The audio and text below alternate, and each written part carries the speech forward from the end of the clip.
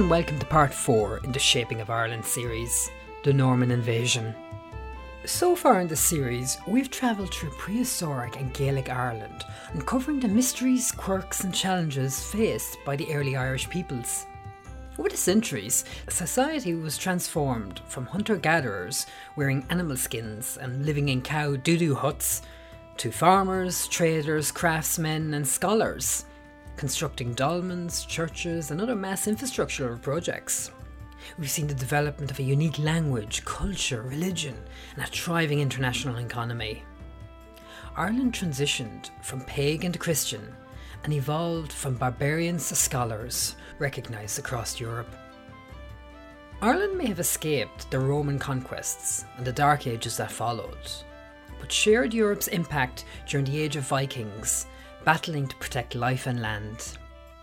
Ireland's fragmented structure of governance was perhaps its greatest weapon against outright invasion and conquer, but it's also proving to be its biggest weakness. For the internal strife between the kingdoms of Ireland would prove its downfall and ultimately lead to a profound transformation, the likes of which have not been seen since the arrival of the first humans, millennia previous. The arrival of the Normans set in motion a new age for the next 8 centuries, the foundations of which are still the root cause of many struggles plaguing the island today. In an ironic twist, the arrival of the Normans was probably self-inflicted. You see, Ireland, as we discovered last week, was comprised of hundreds of kingdoms, all of whom paid homage to the High King of Ireland. And this ceremonial throne, so to speak, was dominated by the O'Neills of the north for generations, until Brian Boru overthrew and forced into submission virtually every kingdom of Ireland, in some ways crowning himself the de facto king of Ireland. And in many ways, Ireland became a little bit more unified while he was king, but after his death in the Battle of Clontarf, Ireland became quite ununified once again, and the internal battles and strife between the kingdoms continued. Kings were ousted from their thrones and kingdoms were lost and recovered over and over in a perpetual squabble against each other in a real-world Game of Thrones.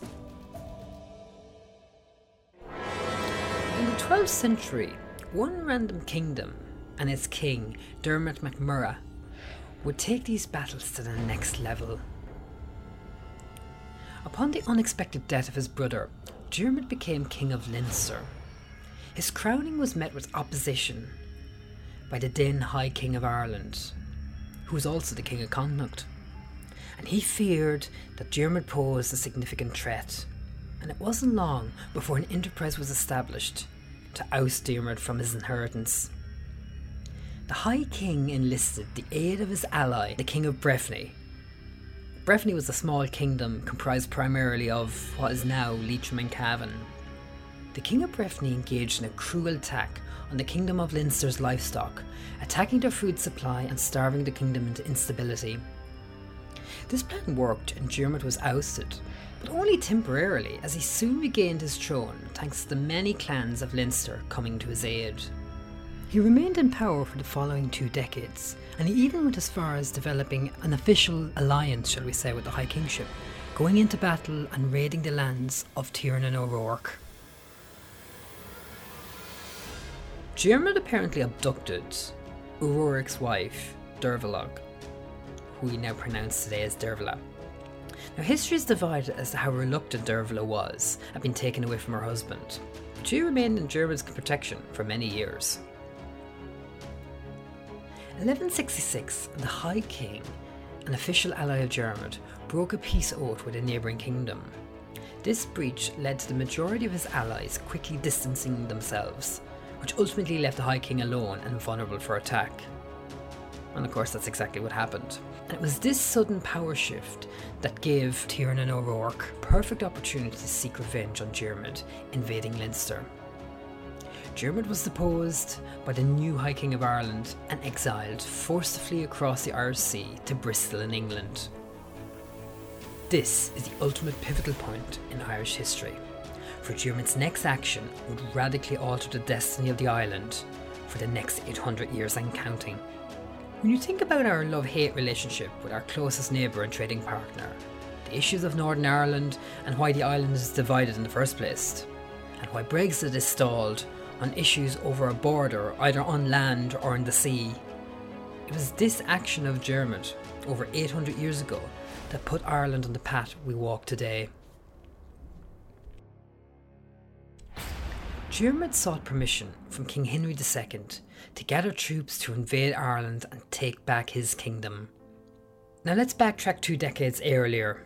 Across the Irish Channel to Clairvaux Abbey in the Kingdom of Burgundy, was now a region of France. The Archbishop of Armagh, who history would remember as Saint Malachy, had died while en route to Rome. His friend and biographer, Bernard of Clairvaux, best known as Saint Bernard and the founder of Clairvaux Abbey, spoke of Malachy as a reforming bishop and painted Ireland as a barbaric country with a shameless disregard for morals. Moving forward a few years, and the Royal Council of England are squabbling together over plans to invade Ireland. Theobald of Bec, who was Archbishop of Canterbury, had a claim over Ireland. But as part of reforms for the Irish Church in the Synod of Kells of 1152, the Archbishop of Armagh was appointed Primate of Ireland. This was a kind of ceremonial authority, and this was sure to disgruntle Theobald. But plans were halted to invade Ireland because England was in the midst of its own problems. 21-year-old Henry Fitz-Empress had just been crowned king of an empire torn apart by domestic disputes, discord among its French territories, all while England was recovering from a 20-year civil war. So there was little hunger for an enterprise across the Irish Sea. Around the same time, Nicholas Breakspear, an English clergyman, becomes the first and only Englishman elected Pope. He would be known as Pope Adrian IV. In 1155, Pope Adrian IV issued the Bull of Lord Abeliter to Henry II. This was a decree granting Henry the right to invade and govern Ireland. It also included the enforcement of Georgian reforms of the Church. This was perhaps the primary motive of the decree, because it's no secret the Church were disgruntled by the mismanagement and lack of reforms being implemented by the Irish Catholic Church. Now, we already know Henry wasn't in favour of military operations towards Ireland and followed the advice of his mother, Empress Matilda. So when Diarmid MacMurrough arrived before the King of England in 1166, this must have been music to the ears of the Royal Council. Diarmid received permission from Henry II to solicit the service of Norman mercenaries including Maurice and Robert Fitzgerald and Robert de Clare, who history would remember as Strongbow. Early May 1169, and a large fleet of Normans landed on the shores of Bannow Bay, County Wexford, and laid siege on Wexford town. With his well-trained Norman mercenaries from abroad and the aid of his remaining allies in Ireland, Diarmid took back his kingdom. But it came with a significant price tag. You see, Henry II didn't grant Diarmid permission out of the goodness of his heart. Henry II would be granted lands. So too would Maurice and Robert Fitzgerald, and Strongbow would be given the biggest prize of all, marriage to Diarmid's daughter and become Diarmid's successor. Diarmid didn't live long after recapturing his throne.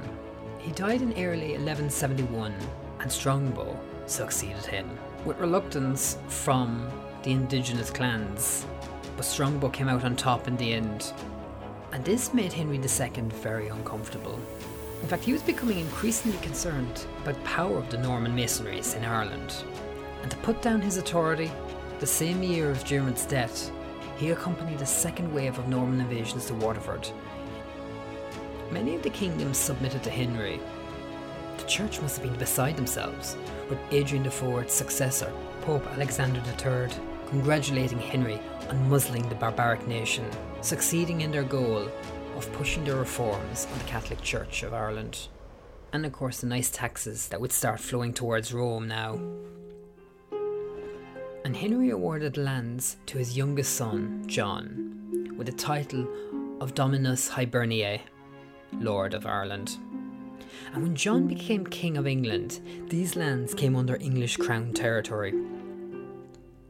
When you look back at Diarmid, he was very naive in thinking he could utilise a foreign army to his own advantage. Perhaps he was blinded by revenge and pure ambition for the High Kingship of Ireland. Either way, he was seen as a traitor, aiding the invasion of Ireland by the English.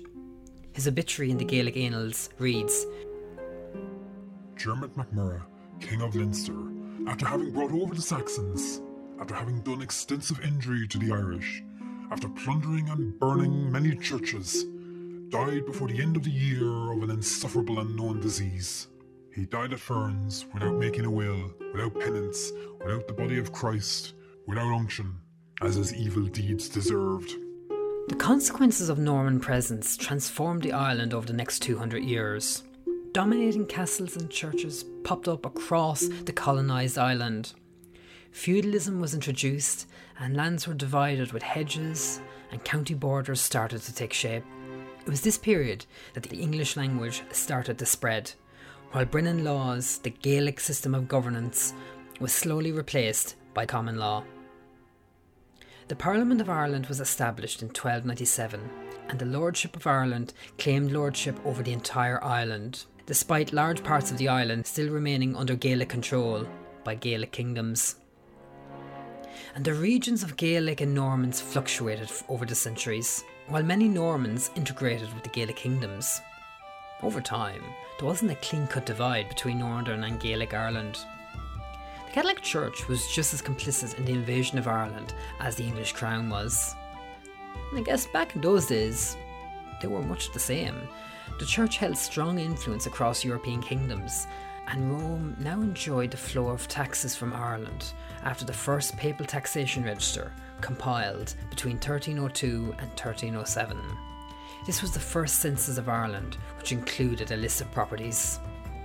By now we have entered the 14th century, a period of unrest and disruption across Europe to which Ireland was not immune from. With a devastating global pandemic, the Black Death was one of the many factors that saw Norman hold over Ireland decline and paved the way for a Gaelic resurgence. And it is here I will leave you for this week. The Shaping Ireland series is going to take a little break for a while. Now the college has started back, I don't have the same time as I did over the summer to put into producing these podcasts. So until we return in 2021, bye for now.